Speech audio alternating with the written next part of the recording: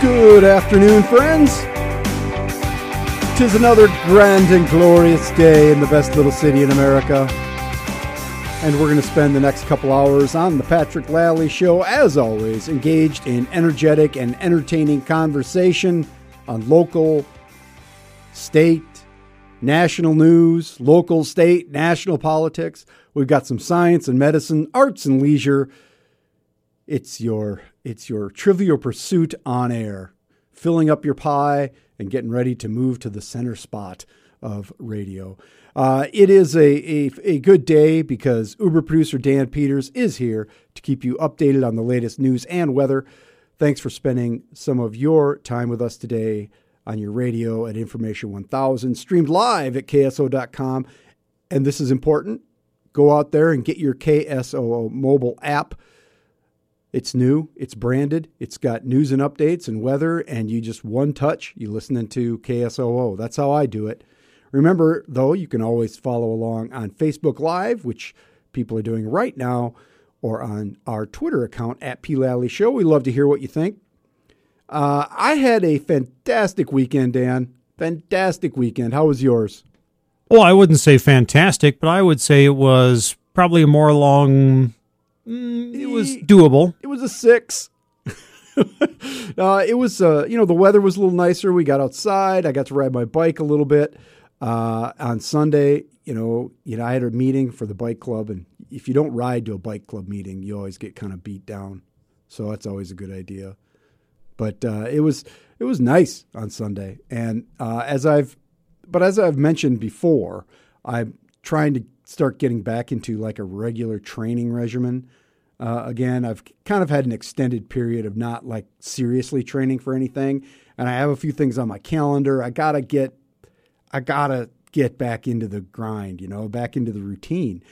And I don't know if I'm serious yet or not, but I've been spending more time on the bike trainer indoors, which used to be just an egregious experience, but it's a lot better now because of technology and the wonderful world of Zwift. I wrote about that experience this weekend for a post that you can read on KSO.com right now. But an interesting thing happened this weekend or last week or so. My bike trainer, it's one of the modern sort of computer-driven versions. It's not like an old just sit there and spin situation. You can change the resistance, and then you get paired up in your virtual reality world. And it's like a video game, although you're working real hard. But like all things technical, sometimes things go wrong. And my trainer went down like a week ago, and I had to order a new part. So that came, and I put it on, and I was back up and running on Sunday morning. And I jumped in this ride with about 1,200 of my closest friends and a couple local ones from people from around the world in this thing. Everything was going fine. And then 27 miles into this 30-mile ride when I was dying, my program, every once in a while things happen. It just crashed. It just shut down. And that was disconcerting and all, but it wouldn't be that big a deal, except this is the problem. It meant my ride wasn't going to get logged in virtual reality and shared through Strava, which is another site where you communicate with friends. It's a social media kind of deal. And it shouldn't be this way. I know it shouldn't be this way, people. But I felt like robbed. I was mad. Because all my achievement for that day, I'm just trying to get back in it. So I want my stuff to be posted. I want my friends to be able to see that I did, in fact, do this ride. But it wasn't there. It wasn't there.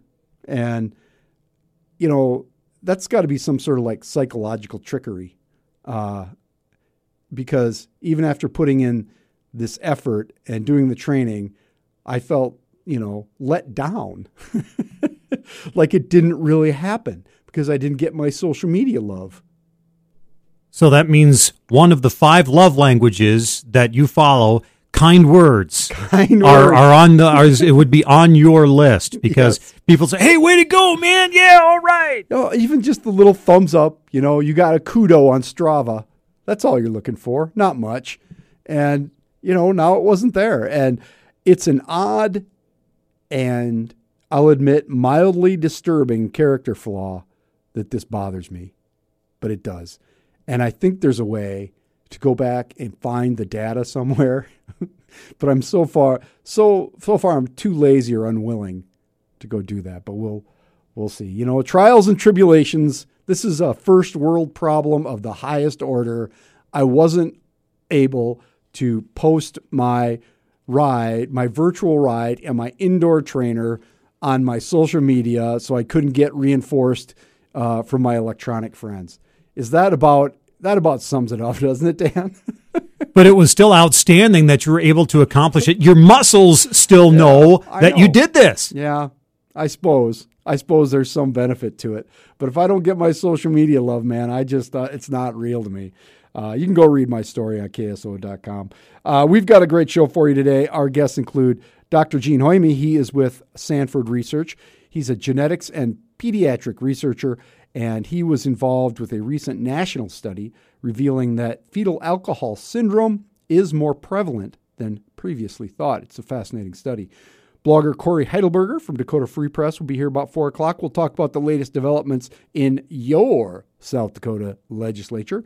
The Common Man will kick off our week of weird friends, and I've got not one, but 2 P&L statements. There's just too much to talk about. The first, just after the next break, is today's topic, Mike Huether's Secret World, also known as the secret brain of Mike Huether. You're going to want to stop back. This is the Patrick Lally Show on Information 1000 KSOO. 317 on the Patrick Lally Show, Information 1000 KSOO.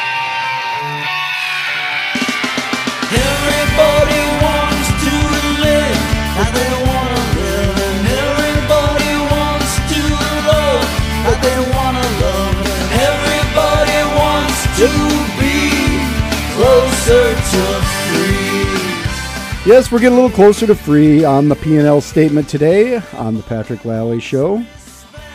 Just a little bit, and everybody needs a chance once in a while.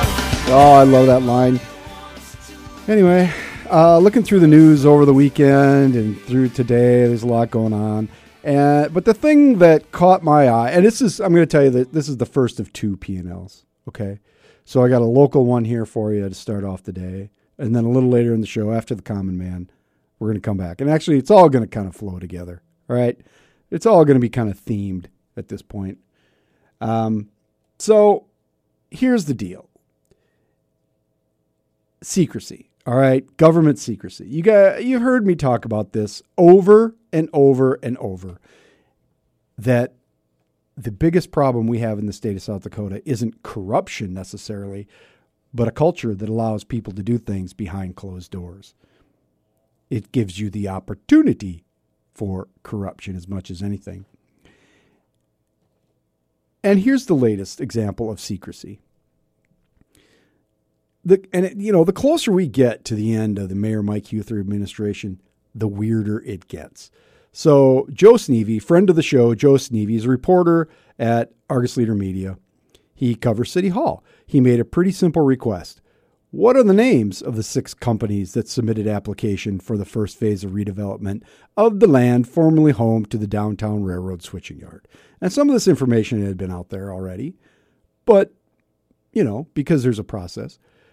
But Joe just asked for the names. He was denied that request by the city under the excuse that a new policy required the list to be kept sealed until the winner was announced. Of course, nobody had ever heard of that policy, and it wasn't the way things have been handled in the past. City says it wanted to make sure that all the media got the information at the same time, which, is absurd. It's absurd. That was Friday. Then on Saturday, the city decides, we're going to release the information after all. Under order of, this is the lead on Joe's story. That ran, it broke on Saturday, ran on Sunday.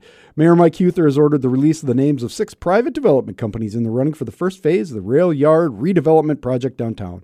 It's an about-face from a new city policy adopted this fall that keeps the names of individuals and companies seeking private-public partnerships with Sioux Falls government private until a winner is formally announced, and comes less than 24 hours after the other city officials maintained a denial of an Argus Leader request to see the list. So, it's going back and forth and back and forth. And some of this was on Twitter last week and some of the machinations. And it was all just very weird. So on Saturday, Sneevy on the phone gets the list. There's no huge surprises in there, but in fact, who are they? So the 6, and this is the rail yard that we got the big millions from the feds to tear up over there on your East Bank, your Tony East Bank of Sioux Falls, which I love. So the 6 companies are Lloyd Companies, Legacy Developments, you know them, 8th and Railroad Center, and Pender Sharapa, which 8th and Railroad is the people, Dave and Erica Billion, who own the 8th and Railroad Center and a couple of the buildings down there. Pender Sharapa is Jeff Schurslick and folks around him he owns Sharapa. Lloyd Companies is Lloyd Companies, and Legacy Development is the company that's in the controversy over the parking ramp and hotel. That private-public partnership, and you know all about that. Then there's 2 out-of-state ones, Inland Development Partners of St. Louis Park, Minnesota, and Philadelphia-based development firm Smart Visions. Now, none of that's a surprise because we knew that they were interested early on. But, you want the final list. It's a reasonable question to make sure that there isn't something in there you don't know. It's a reasonable question. It's not that hard. So Darren Ketchum, who is community development director, he's the guy who took Darren Smith's job after Darren went to run the pavilion. He said the decision to release the names was authorized by Mayor Huther after conversations with community development officials earlier in the day. Quote, we were trying to keep it as low key as possible until the time we are ready to start moving forward. But we have shown who the submitters are in the past, so I think there were some crossed wires. Crossed wires? Crossed wires? What is going on here? Either there's a policy or there isn't a policy, right? My guess is that somebody may have decided after the flack following the golf course management contract and the parallel uproar over legacy development contract for that hotel and parking ramp, that the mayor decided that saying nothing was in his best interest. So he told somebody not to release the names. I'm not, to Joe, because he's the one who called. I'm not trying to cast dispersions on the people who end up having to talk for the mayor. I'm not going to do that. The most likely scenario is that the mayor gave them their marching orders because he hates the Argus Leader so much, and his agents relayed that message. That's my guess. That's me just talking here. That's standard operating procedure for the mayor. There's no coherent policy, just what he decides in that moment when it serves his self-interest. The overriding theme here is that the mayor doesn't like to be questioned. He fails to recognize that city government doesn't exist to serve his deal-making. I have no idea what happened behind the scenes, but my hope is that somebody high up in city government pointed out that what all the rest of us see, that all the recent controversies of the past 6 to 8 months have one thing in common. The mayor wants to run government outside public scrutiny as much as possible. Somebody had to have said, Mr. Mayor, sir, if you do this, it looks really, really bad given that you are already in cahoots with legacy development and they already are under criminal investigation. I know it's not the same LLC and it was the other LLC, but it's the, association that's important. It looks really bad that you entered into a secret settlement over the Premier Center siding and then lied about the amount.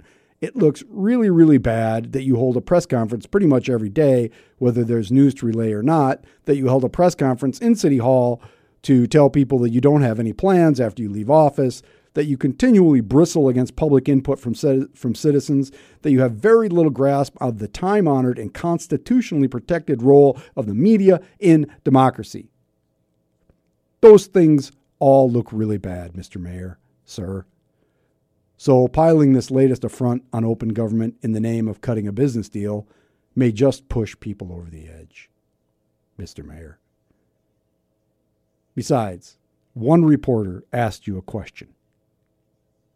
A simple question. Again, answer the question. That's how it works. At least that's what I hope happened behind closed doors on Saturday. That's the bottom line on part 1 of the P&L statement.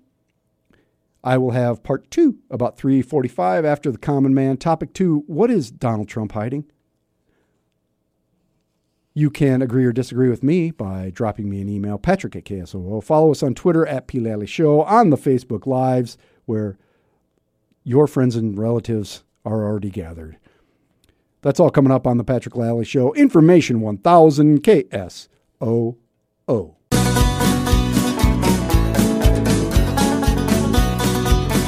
3:33 on the Patrick Lally Show. Information 1000 KSOO.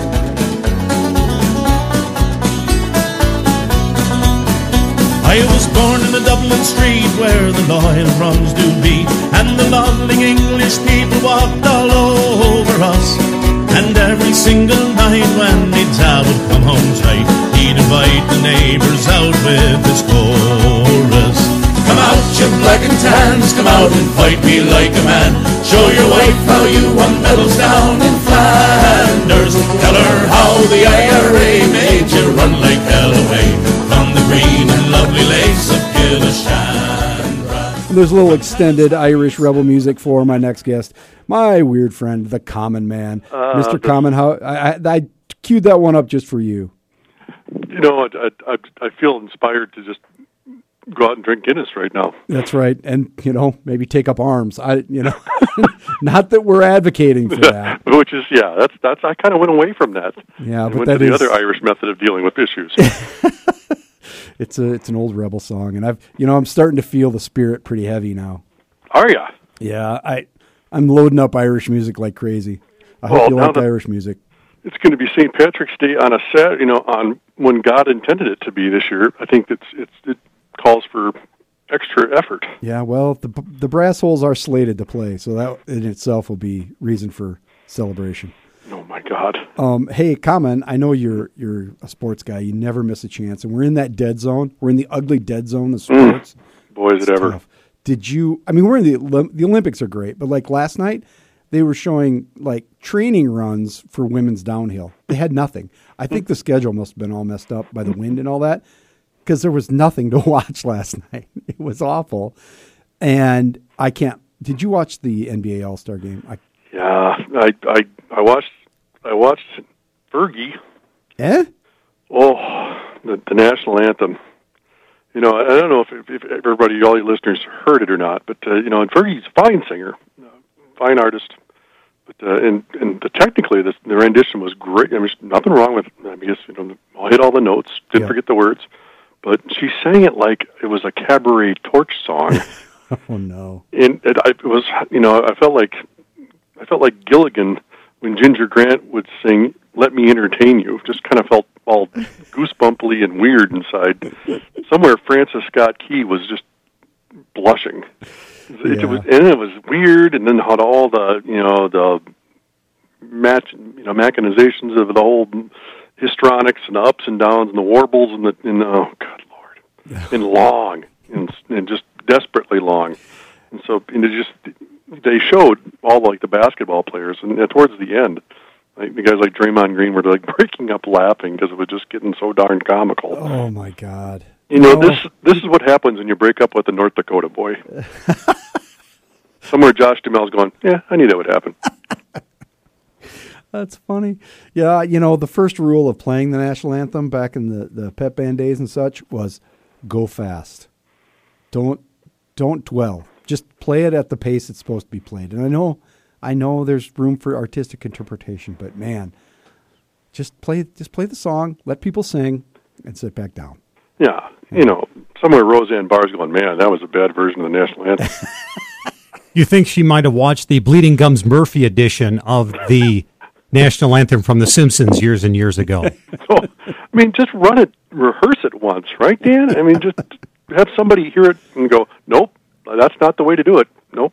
You have a big buzzer, like the Oscars with the countdown. Like you got to go. You got to leave the stage now, Fergie. Quick segue, cut to they should just superimpose Whitney Houston over the top of her and just play the Super Bowl version and everybody will be happy. Why don't they just play that? for everything. Just Whitney, you nailed it. Go. That's a good idea for all national sporting events from here on out. Hey, speaking of national, it is President's Day. Are you working today? Do you are you like me? Do you got to slave away on President's Day in honor of our great presidents, Washington and Lincoln? In respect to our Republican democracy, I am finished slaving for the day. Okay. But yes, I went out there and did my thing to spur the American economy, and it's just I feel bad about President's Day, because now it's almost like a loaded word now. Remember what 1,000 years ago when we were kids, President's Day was like, well, we're going to celebrate all the good old dead white guys, and it was when presidents were held in high honor, and it was kind of a cool thing. Mm-hmm.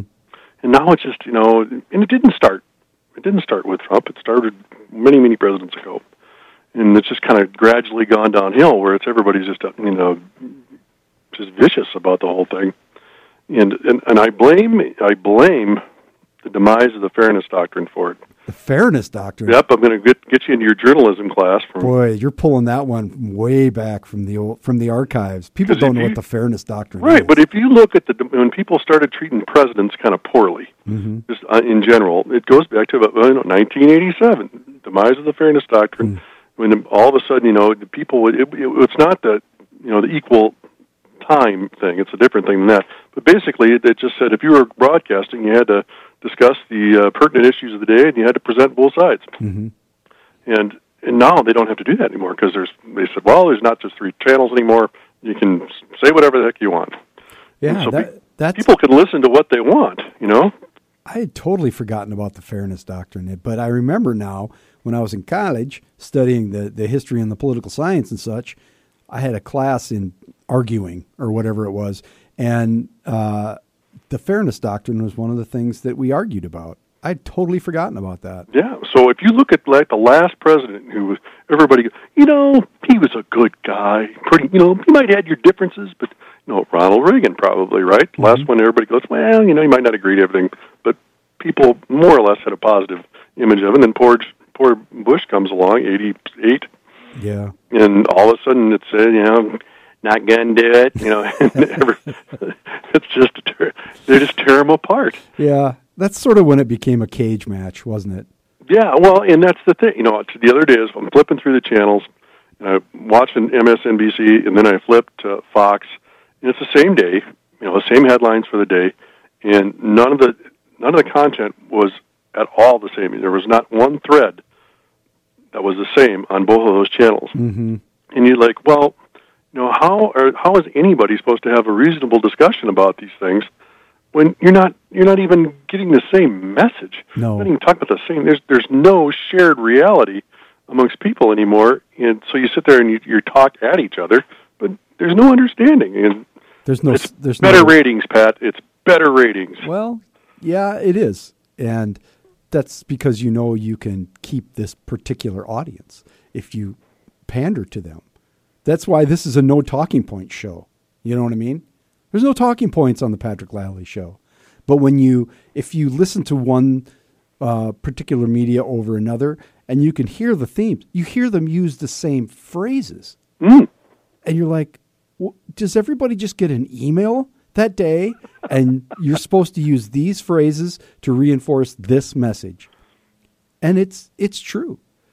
You'll like, let's take, for instance, I don't know, even the gun control thing with right now, you'll hear the same phrases used by one side or the other, and it's transparent. To me, but maybe it's not to everybody else. I don't know. Well, yeah, people have to make the effort to listen to both sides, and not everybody wants to do that, and that's because it's not as much fun. But that's entirely true, and it kind of goes along hand in hand with the fact that if you can't reason with somebody who's not hearing the same facts that you are, facts in quotation marks. And with news is not news anymore. Edward R. Murrow isn't sitting there. It's entertainment. And even those businesses, those networks, label themselves as entertainment. Like, All-Star Wrestling or WWE. Yeah, It's the same thing. So if you think you're getting news, okay, well, great. You have to be a much more discerning consumer, and it's something that people bemoan all the time is the lack of civic engagement and all that. But you do have to pay attention. And there are friends of mine who espouse if you're not going to take the time to learn something, you shouldn't vote. So just don't. If you're not going to pay attention, please do everybody a favor and don't vote. You know, I have one particular friend who wants fewer people to vote. Just stop.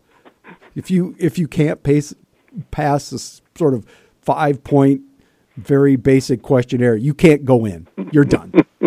Yeah, well, yeah. It's sort of like Monty Python, at the bridge with the wizard. Yeah, that's right. What's your favorite color? How many states are in the Union? Yeah. 49. Oh! Pass a civics test. Yeah, something like that would be good. But it's not the way it's supposed to work. But you do encourage people to say, all right, this is one viewpoint, here's another, but don't take any of this stuff as gospel until you at least entertain the other side a little bit. Yeah. A little President's Day message from the common man. Yep. Did you bring a joke to leave on a high note, or are we just going to leave it lay there? Well, I'm going to leave you with the immortal words of President John Adams, Yep. who once said, "One useless man is a shame. 2 is a law firm. And 3 or more is Congress." A very old joke, but apropos in our current situation. Common man, thank you for filling us in on the reminding us of why we're all here. And we'll talk to you next week. Why, thank you, and God bless America. There you go. Coming up next on the Patrick Lally Show, it's going to be part 2 of the P&L statement today. We're going to talk a little bit about Donald Trump. And then after the news at the top of the hour, we got Corey Heidelberger in from Dakota Free Press, talk about the legislature, and then Dr. Gene Hoyme, he's with Sanford Research, and we're going to talk about fetal alcohol syndrome and higher rates than we once thought. This is the Patrick Lally Show, Information 1000 KSOO. And we're back with the Patrick Lally Show. There it is. I loaded up a new song for you people today.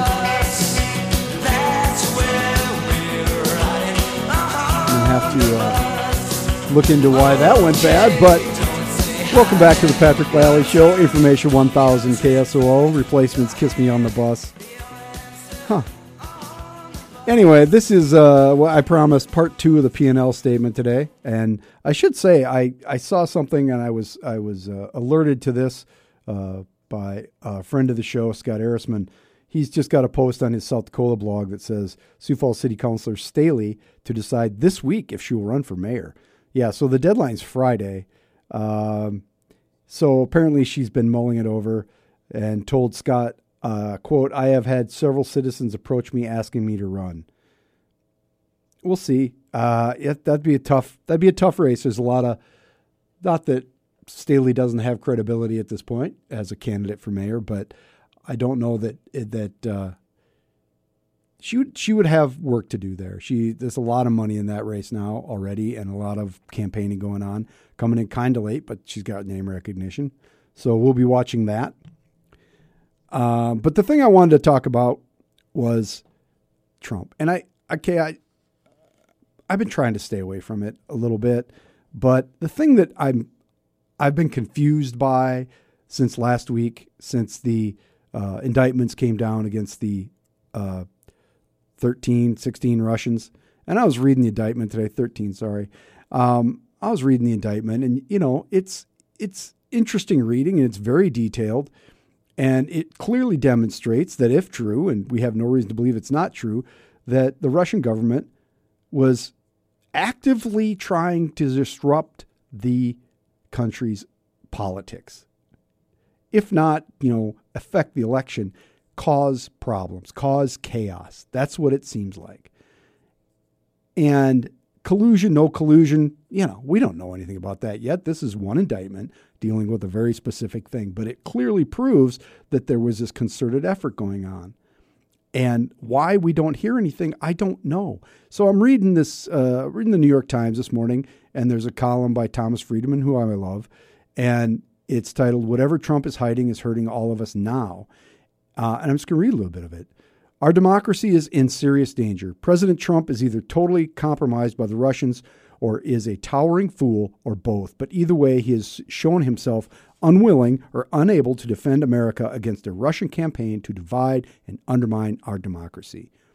That is, either Trump's real estate empire has taken large amounts of money from shady oligarchs linked to the Kremlin, so much that they literally own him, or rumors are true that he engaged in sexual misbehavior while he was in Moscow running the Miss Universe contest, which Russian intelligence has on tape and he doesn't want released, or Trump actually believes Russian President Vladimir Putin when he says he is innocent of intervening in our elections, over the explicit findings of Trump's own CIA, NSA, and FBI chiefs.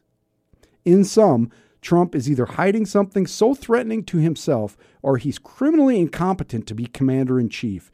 It is impossible yet to say which explanation for his behavior is true, but it seems highly likely that one of these scenarios explains Trump's refusal to respond to Russia's direct attack on our system.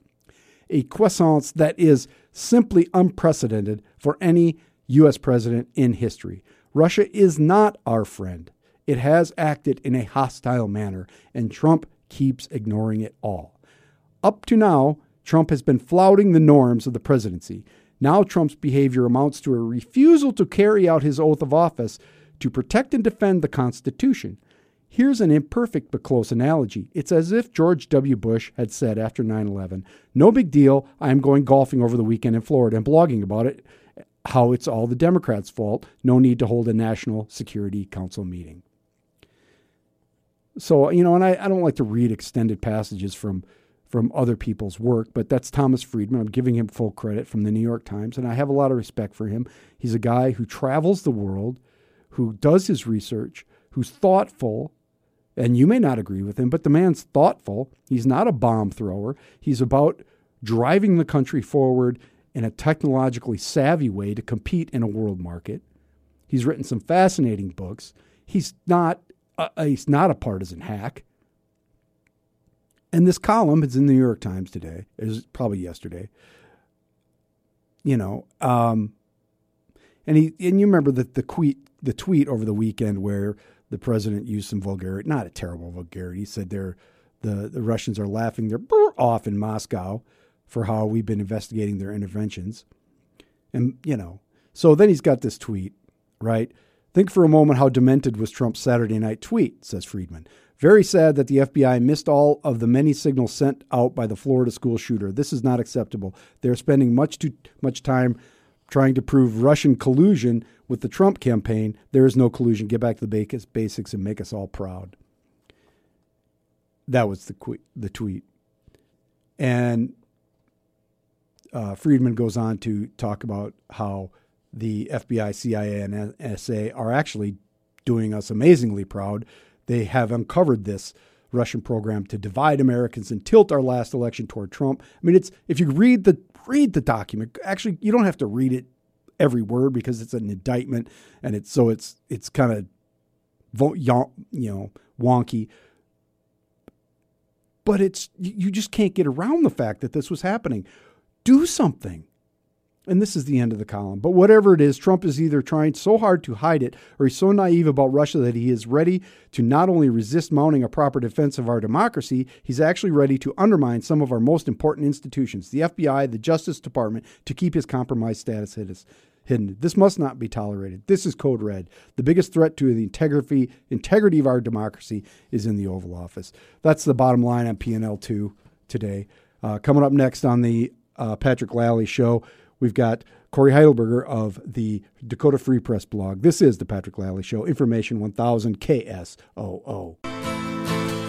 3:58 on the Patrick Lally Show, Information 1000 KSOO. Hey, the Sioux Empire Home Show is coming up February 23, 24, 25, Friday, Saturday, Sunday. That is a big dang deal. It's at the Sioux Falls Convention Center. It's always cool. Coming up next, we're going to talk with Corey Heidelberger of the Dakota Free Press blog, and then Dr. Gene Hoyme of Sanford Research. Join us, Information 1000 KSOO. The loveless fascination under the Milky Way. 406 on the Patrick Lally Show. Information 1000 KSOO. And I'm kind of on a replacements jag today. Can't hardly wait. Brings in our resident lefty blogger, Corey Heidelberger of the Dakota Free Press, who we talk to about once a week to figure out what's going on in the legislature. Corey, what is going on in the legislature? Oh, all sorts of stuff, Patrick. It's going to be a big week. They got the 4-day weekend to rest up for this, and they're heading out tonight in the snowstorm to get back to Pierre. We'll see if they all make it. But it's a big week because it's what we call crossover week. And that means that by Friday, every bill needs to have cleared its House of Origin. So if a House member has put a bill out there, it's got to get a House vote on the floor by Friday or it's done. Likewise on the Senate side, all those Senate bills, they have to get through the Senate or they're just done. Yeah, and I want to talk a little bit about sort of what's on the precipice here. We're going to talk to Corey for the better part of this half hour. So we're going to let this breathe a little bit, Corey, because, Sure. We're at that point where we need time. But there's the thing I want to talk about right away is you posted on your blog, dakotafreepress.com, over the weekend, what I found to be a very helpful chart of the number of bills that are proposals for ballot initiatives, these are legislative initiated measures, and there can be citizen measures that we know about. But there's a whole gob of them that not all of them have to do with the actual INR process, but a lot of them do. Tell us, if you could just sort of bring us up to date on what the state of some of these efforts are to change the way, change the initiative and referral service system that we have in our Constitution. Sure. Yeah. There's a number of them out there. What's going on with that? Yeah. Well, there are like you just said, there are two angles of attack here. On the one hand, there are a number of measures, and they call them joint resolutions in the legislature, where the legislature is proposing constitutional amendments that would change the initiative and referendum process. There's a handful of those. Now, if it's a constitutional amendment, the legislature can okay it, but they have to put it to a public vote. So those are things that we get to vote on come November. Hopefully we can stop the silly things they're doing. There are a whole bunch of other measures that are just statutes, like the requirements for, getting circulator addresses, for getting signatures from certain areas. Lots of statutory changes that the legislature is working on separately that they don't have to put to a vote, that they can just pass and it becomes law. So, yeah, the chart you're talking about that I put up on the weekend on Saturday, it's just a list of all the things that the legislature itself might put forward as constitutional amendments for us to vote on. Now, you talk about, the Republicans have been complaining, there are too many ballot measures. It's going to confuse the voters. This session, just this session, legislators have proposed 14 constitutional amendments to have us vote on. 14 issues. Remember, last election, we only had 10 things to vote on. There were only 8 initiatives that circulated last year. The legislature proposed 14 things for us to vote on. As it stands, 6 of those have died. 8 are still alive. None have gotten final approval, but there are 8 measures the legislature might put on the ballot. The 3 biggest in terms of initiative and referendum are actually coming up to a hearing in House State Affairs in committee this week, Wednesday. I think Wednesday morning is when it happens. One of them would actually one of these amendments would take away our right to put amendments on the ballot. I know, that's just crazy. I can't, it's like, well, we don't trust voters. We're just going to, because you got hoodwinked, so we're going to take that away from you. Right. But that would require us to approve them taking it away from us, right? Right. That would, if the legislature says, you bet, let's take this right away from voters, it's in the Constitution, so they still have to give us a vote on it, and we can say yay or nay. Now, alongside that one, they've got another measure where Like the one to take the right away from us, that's Mark Mickelson's. Go figure. He hates initiative. He's out to kill it. That's his amendment. But he got Tom Pischke, representative from just north of you up in Del Rapids, to float a similar measure. It's a different resolution, but it's right by it. It's up Wednesday, too, for debate in the committee. That measure would still let us initiate and vote on constitutional amendments, but then anything we approve goes to the legislature, and for it to become part of the Constitution, the legislature would have to vote on it and approve of it. So basically, giving the legislature veto power over anything that we would do to the Constitution. It really is absurd. These two in particular. Some of the things, some of them I could see as maybe good sense. There's common sense reforms, right? But these two basically say, you're too stupid. We're taking it away from you. Yeah, they're trying to. We didn't always have the power to amend our Constitution by initiative. This actually came about in 1972 in the glory days of the Knipe administration. We wrote this into the Constitution. But yeah, and none of these ideas here are coming from the people. If the public were saying, you know what, the Constitution's too easy to amend, or you know what, it should always be subject to legislative scrutiny or veto. If there were, grassroots groups saying they want to protect the Constitution, I'd hear them out. But there aren't. Yeah. These measures to restrict initiative and referendum, both the amendments that we're looking at here and then the statutes that they're trying to pass, these are all coming from legislators who are mad that we're intruding on their power. They're the club, they want the power, and they want to do it. So there's no grassroots push for this. It's all from the legislators. There is one piece of legislation that came out of the summer committee, the study committee, that was chaired by Emily Wanless, Augustana University professor, and she's been on this program talking about it, which is they would raise the threshold for passage to 55%. Now, at some level, I can get behind that. If you're going to change the Constitution, maybe there should be a little bit higher bar. Is it 55? There was talk of 60. This wouldn't have stopped Marcy's law. 60 wouldn't have stopped Marcy's law. So right. in that measure, but that one has made it a little further, right? This is like the only real official recommendation out of that task force that has made it this far. Yeah, and that one has to be a constitutional amendment because the vote threshold for passing amendments is in the Constitution, so they have to change that. That one got through committee and it got through the Senate on a pretty strong vote, 26-9. Now it goes to House State Affairs. And I have, some good friends in the high school debate world and the teaching world and that who, are kind of my friendly local constitutional scholars. And they agree. The Constitution is a serious document. It should not be easy to amend the Constitution. So I'm open to debate on that measure, but I would contend, ask anybody who's actually tried to amend the Constitution, any grassroots South Dakotans.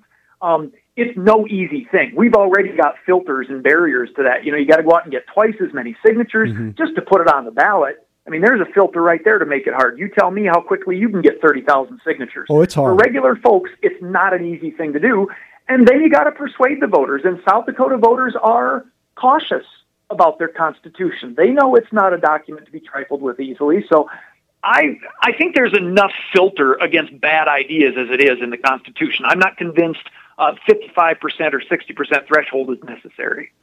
We're going to come right back and talk with Corey Heidelberger. He is a blogger at DakotaFreePress.com, pays a lot of attention to the legislature from the lefty side. And we're going to come right back and continue this discussion. This is the Patrick Lally Show, Information 1000 KSOO. 420 on the Patrick Lally Show, Information 1000 KSOO. And we return to our conversation with Corey Heidelberger. He is a blogger at Dakota Free Press, and he is a guy who pays attention to the legislature. And we have been talking about all the legislative initiated measures that may appear on your ballot in November. Corey, we should also mention that there are several initiated measures from the citizenry that are going to be on the ballot in November. Yes, we just got our third one last week, Mark Mickelson's tobacco tax for the Votex. The petition passed muster with the Secretary of State. So now we have that will go on the ballot as, what was that called? I think that goes on as initiated measure 25. Yeah, and which is interesting because he didn't run he's a Speaker of the House. He didn't run that through the legislature, as we've been chatting about these other issues. He actually put together an organization and got petitions signed, right? Yeah, he did, which, I mean, there's no law against it, but it does kind of raise a question. When you are the Speaker of the House, you've got a lot of power to put a bill through the legislature and, probably be a lot less grief and stress to do that. It's strange that he would choose to put that one to a vote of the people and, go through the trouble of ballot question committee. And also, kind of a bother too. Some of us look at that and go, hey, you're already Speaker. You've got all the legislating power you need. Why now go crowd the ballot with your measures as well? So how many do you think, just looking at it, some of these that are legislatively initiated will make it on the ballot. Some of these are going to be on there. Whether they're constitutional amendments or just initiated measures. What's your prediction here? How many ballot questions are there going to be in November? Well, there could be 16 from what's alive in the legislature right now and the 5 citizen petitions left to certify. But based just kind of on my feel of the signature counts, who's got enough, who doesn't, I think the likely number right now is 13. The things the legislature is looking at, there are 8 that are still alive. I think they're going to put 7 on the ballot. Really, that many? Wow. Is my sense. I could be totally wrong on that. I don't have any inside intel. But just looking at what they've got there and the sense of the votes they're getting so far, I can see 7 of the 8 remaining going on. Now, 6 have already died, so there's some that have already been weeded out. I think that the 8 left are kind of the ones that have a good shot, but 7 will make it. And then of the petitions that remain, there are 5 that remain. I'm guessing conservatively that 2 of them don't quite have enough signatures to get there. So I don't think we're going to see medical cannabis, and we're probably not going to see redistricting again. But we'll get the other 3 that deal with voting by mail, prescription drug cap, and I think open primaries might squeak on there. So that's 13 measures I'm thinking are likely. And that's not counting anything we refer, because there's still the possibility the legislature will pass stupid things, go figure, and that some citizens groups will say, this is intolerable, we're putting those on the ballot. And that's really hard to predict, so we'll have to wait and see. Because there is a citizen-initiated constitutional amendment, W, right? Which is the is IM 22 Part 2. Yes. And there's another one. And what's the other one that's already on? The other one is Initiated Measure 24. Thanks for giving me a moment to remember what it was. Yeah. The other one is Mark Mickelson's out-of-state money ban. That's right. Where he wants to basically put on the ballot a law that would say out-of-state entities can't contribute to ballot questions. And that's clearly unconstitutional, so we'll let that go without comment. But here's what's interesting to me. I just wonder about the voter going in there and trying to decipher all this, because some of it's pretty straightforward, but some of it is pretty complicated, whether it's government operation stuff or, W, which is the anti-corruption thing, has a ton of stuff in it. And it passed last time. I don't know. It just seems overwhelming from a voter standpoint. And yeah, there's a lot from the citizens, but man, with the legislature piling all this stuff on there, it just seems like a lot. Yeah, well, and that's, like you said, with the legislature piling it on, it gets to be a lot. And that's something people should remember, because the Republicans are saying, oh, the ballot gets too crowded. That's why we've got to put up barriers to initiated measures. But now they're turning around and crowding the ballot for us. So I'm like, you guys, you can't have your cake. It's like they're trying to create a self-fulfilling prophecy here to say, see how crowded the ballot is? Well, this year it's their fault, for Pete's sake. But at the same time, in 2016, I ran for legislature up here, and every card I handed out, I put a list of the ballot measures. And I said, folks, if you want to learn more, go to this website. And I had, voters called me. They said, well, what about this one? Tell me about this one. Those are the conversations I was having with people. And I'd meet people who'd say, yep, I'm going down to the courthouse. I'm going to check out I'm going to get my sample ballot, and I'm going to read up on these. So sure, there are certainly people who maybe they bop in to vote on election day. They've not looked. They look at the ballot and go, oh my gosh, what is this stuff? But I meet voters all the time who say, I take this seriously, and they take the time at home to read it and talk about it with their friends. It's an opportunity that a lot of South Dakotans, myself included, really appreciate to look at the ballot. And it's not just a popularity contest between Christy and Marty and Billy. Mm-hmm. It's, we need to think about this policy. This is kind of fun. Let's figure out if we like this policy or not. So it can be overwhelming, but I think South Dakotans pretty regularly rise to the occasion. And that's why we do initiative, because we trust the people to think it through and make good choices. Just quickly, I want you to tell us what to watch for this week. We've been talking about the ballot initiatives, but there's a lot of stuff going on. It's crossover week and all that, but what are the key things for us to watch this week? Oh, it's hard to pick a key with so much, but I can tell you that tomorrow in House Appropriations, there are some important bills dealing with revising the teacher pay raise formula and with changing how much, maybe lifting the caps a bit on the reserves that schools can keep. Some significant changes to the Blue Ribbon Plan from 2 years ago. Sue Peterson from your neck of the woods, she's got a bill to give homeschoolers, basically give them back their property tax. They get a property tax exemption, and that's a disaster for public education. Everybody needs to fund education, whether or not they got kids in. And then our anti-immigrant Republicans, our Trump sock puppeteers. Neil Tapio has an anti-immigrant bill in the Senate committee on Wednesday, trying to ban refugees from the state. Yeah. I can't wait to hear his testimony on how he'll dispatch the highway patrol to turn people around at Worthington. Yeah, well, it'll be a long explanation, that. Oh, yeah. Corey Heidelberger, our resident lefty blogger at DakotaFreePress.com. We really appreciate you taking the time and filling us in on life from your perspective. Corey, we'll talk to you again next week, hopefully. Thanks for having me. Shovel carefully, everybody. Coming up next on the Patrick Lally Show, we're going to talk with Dr. Gene Hoyme with Sanford Research. He was part of a study that found that fetal alcohol syndrome is at much greater prevalence than we thought before. So stay tuned for that. This is the Patrick Lally Show, Information 1000 KSOO. 4:35 on the Patrick Lally Show, Information 1000 KSOO. And we are very happy to have on the line today Dr. Gene Hoyme. He is a genetics researcher with Sanford Research and here in Sioux Falls. Dr. Hoyme, thank you very much for taking a few moments for us today. My pleasure. So the reason we wanted to have you on today is that there was a recent study released from the National Institute of Health that you were involved with, and I just read the headline here from the NIH, which is study of first graders shows fetal alcohol spectrum disorders prevalent in U.S. communities. Now, this is kind of an amazing study because it looked at more than 6,000 children to figure out what the actual rate of these fetal alcohol spectrum disorders were.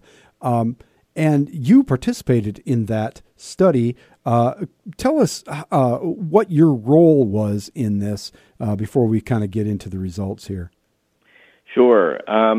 My professional training is as a pediatric clinical geneticist. I've been in the field for about 36 years and have spent the last 20 of those years primarily focusing on fetal alcohol spectrum disorders. In this particular study, I was the senior clinical geneticist in a large team of researchers from medical schools across the United States. My role in the study was to design and oversee the clinical evaluation from a pediatric standpoint of these children who were enrolled in the study. And so this was over the course of many years, is that correct? That's correct. This entire study probably took place over a period of about 6 years. That's a long time and a lot of children to study. Now, Sioux Falls was one of the communities involved in this study. Is that because of your involvement, or how was Sioux Falls picked? Sioux Falls was picked primarily because we have a lot of expertise in South Dakota in this particular group of conditions. I, at the time, was the president of Sanford Research and had been chair of the Department of Pediatrics for the School of Medicine at the Sanford School of Medicine in Sioux Falls. And that was partly the reason Sioux Falls was chosen, just because as with most research that's done, you need to prove to the government that you have the expertise available to carry out the study. So Sioux Falls was not chosen because we felt that Sioux Falls had an unusual degree of drinking during pregnancy, but rather because of the expertise that was available. That's interesting. So we probably should say, what is fetal alcohol spectrum disorders? Because I've made the mistake by just calling it fetal alcohol syndrome, Sure. because that's sort of the common phrase. But what is it that you're studying here? So this group of conditions was originally described in the modern medical literature in 1973. So it's been in something that physicians have known about for quite some time. In retrospect, it was really known for decades and hundreds of years perhaps before that drinking alcohol in pregnancy was harmful to the developing baby. So alcohol is what we call a teratogen, which is a chemical or drug or environmental agent which can harm the developing human fetus. And the primary target of alcohol when it crosses the placenta is the developing central nervous system in the baby. Much of the damage that is done very early in pregnancy and often before women seek their first prenatal visit. So this is a public health issue, partly an educational issue that we feel it's important. We call it fetal alcohol spectrum disorders because the disabilities associated with alcohol range from severe to mild. The severe effects have been called fetal alcohol syndrome. As you mentioned, these are children who have growth deficiency, small head circumference because brain growth has been affected. There's a typical facial appearance because the way your face develops in early infancy is early fetal life is heavily dependent on normal frontal brain development. So if the brain is not formed properly, the face will change in its appearance. So that would be one end of the spectrum. Mm-hmm.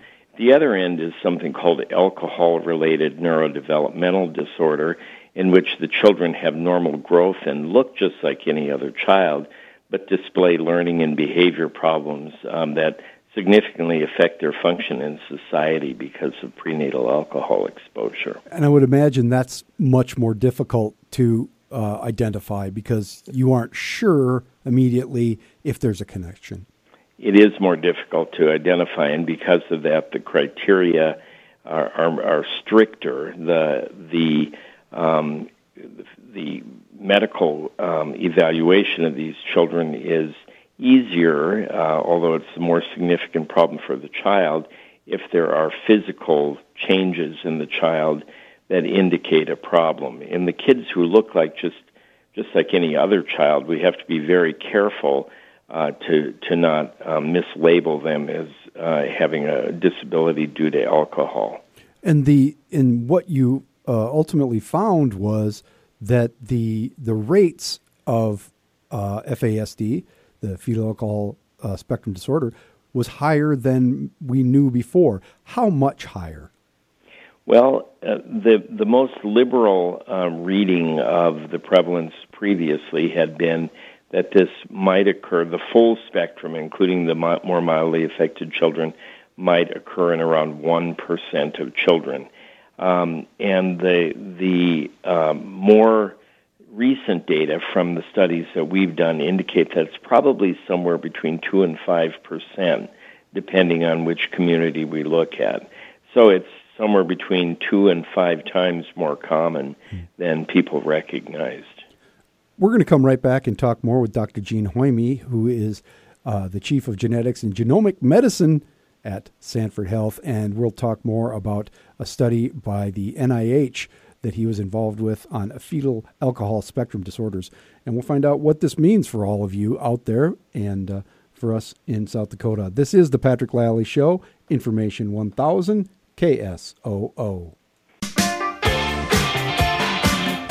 446 on the Patrick Lally Show, Information 1000 KSOO, and we are continuing our conversation with Dr. Gene Hoyme. He is a genetics researcher with Sanford Health, who was involved with a multi-year study of first graders across the country in 4 cities, including Sioux Falls, looking into the rate of fetal alcohol spectrum disorders. And we've been talking about how it was higher than previously thought. Dr. Hoyme, you've dedicated a lot of your professional life to this work. When you look at these numbers and these results and what you learned here, what does it say to you? Well, it says that we have a lot of work left to do. As I said, this condition was described in 1973. The progress we've made since then is that we are much, much better at identifying these children. I think that there is more public awareness that drinking during pregnancy is problematic. Where we haven't been able to eliminate this group of conditions.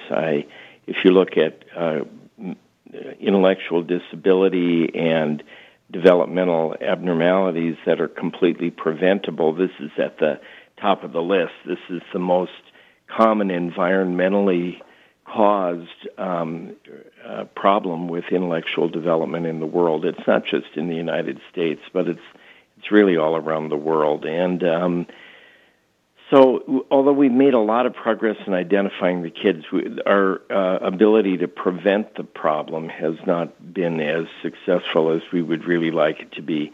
The other area that we need to focus on is once the child is identified, how can we intervene early in life in terms of therapy and school settings in order to maximize these kids' potential. So prevention and treatment are where I think the future really lies in this disorder.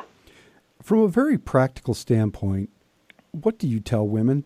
You mentioned earlier that much of the damage, or some of the damage at least, can be done even before a woman has a prenatal visit. That's correct. You know, a woman doesn't necessarily know she's pregnant when she's pregnant right away. What do you tell women in terms of how much alcohol they should consume, or if they're, it seems like a very difficult thing to give somebody guidelines for. Sure. Well, the information is actually fairly simple. It doesn't mean that it's easily carried out. But let me just say to start with that much of the general public believes that children with this condition are primarily born to women who have chronic alcoholism, and that's not true. The most prevalent type of drinking that leads to children being damaged is really weekend binging. So we're talking about women who go out drinking on Friday and Saturday night with friends and maybe consume 5 or 6 drinks on Friday night and 5 or 6 drinks on Saturday night, and then perhaps don't drink at all during the week. But if they don't get their first prenatal visit until somewhere between 10 and 12 weeks of pregnancy, then what ends up happening is the child has had significant exposure to blood alcohol levels over those 10 to 12 weeks. So that's the first thing. What we found in the studies that we did in the United States is that women who had affected children tended to do this weekend binging behavior. They weren't alcoholic women, but that they were not careful about birth control, and they sought prenatal care later than women who had normal children. And so the combination of drinking, being sexually active with inconsistent birth control, and then seeking prenatal care late led to these children having significant exposure. So the take-home message we'd like women to think about is if you are drinking and you're sexually active, you need to be careful about using birth control because a lot of this damage can occur before you realize you're pregnant. The second message is that if you're trying to get pregnant, then you should not be drinking. The message that the Surgeon General put out back in the 1980s is still the most appropriate message, and that is no amount of alcohol during pregnancy has been shown to be safe. Now, from a practical standpoint, we get 2 kinds of questions, believe it or not. One is, a woman will ask, I'm pregnant, can I drink during pregnancy? And the answer is no, and the reason is because there are no good studies to show that any amount of alcohol in pregnancy is totally safe. The second question we get is, I didn't realize I was pregnant, and I had a weekend binge. It was New Year's Eve, and I was intoxicated. And is there any evidence that one binge caused problems for my baby? And the answer to that is no. So we discourage women who are trying to get pregnant or who are pregnant from drinking just for the safety of their baby. I mean, I've never met a woman who wanted to harm her baby. And so we really want that to be the message. And if you are not trying to get pregnant, and you are drinking, you should be very careful about the birth control that you use. So I think those are the messages we'd like to get to have women take home. And is there any other correlation other than the ones you mentioned in terms of binging, in terms of demographic correlations for age or race or ethnicity or poverty, or doesn't the study go into that? Yes, the study goes into all of those things. We know quite a bit about this now. There is this new field in genetics called epigenetics, which means the way that the environment in which we live turns on or off genes as we go through our life cycle. So what alcohol does is it switches off genes in early brain development in the baby that should be active. That's one of the major ways that alcohol causes problems. There are other things that can make that worse. And so as pediatricians, we've known for decades that poor nutrition in pregnancy and poverty also increases the rate of birth defects. And we've known that with studying spina bifida and a whole variety of other types of birth defects. And that is explained by epigenetics. So if you look at another country in which the rate of fetal alcohol spectrum disorders far exceeds that of the United States, and that is South Africa, that group of women are chronically malnourished. They may have HIV infection, tuberculosis. They live lives of violence and abuse. Those kinds of environmental factors will exacerbate the problems with alcohol. Now, fetal alcohol spectrum disorders does not occur without exposure to alcohol, but these other external factors can make things worse. So we do see that. The other thing that's been observed in the United States and around the world is that as women age, if they continue to drink and have children, that the older the woman gets, the children tend to be more severely affected, even if her drinking pattern has remained the same. The reason for that probably is that the woman has had an alteration in her metabolic ability to handle alcohol because of liver damage and other changes. So that we do see that if a woman is 18 and has a child who's been adversely affected by alcohol, the child would perhaps have alcohol-related neurodevelopmental disorder, whereas if she's 40 and she has a child, she might have a child with full-blown fetal alcohol syndrome. That's interesting. That's very interesting. Dr. Hoyme, I really appreciate you taking some time for us today. I've put the link to the NIH study on our Twitter feed at P. Lally Show for folks who want to learn more. And good luck to you, sir. Thanks so much. Coming up on the Patrick Lally Show, we will finish up for the day and let you know what's coming tomorrow. This is Information 1000 KSOO. 4:58 on the Patrick Lally Show. Information 1000 KSOO. Coming up on the program tomorrow, we're going to talk about workforce development. You betcha. That's with Jennifer Tuttle of the Sioux Falls Development Foundation. It's going to be a blast. Make sure you come on back, 3 o'clock.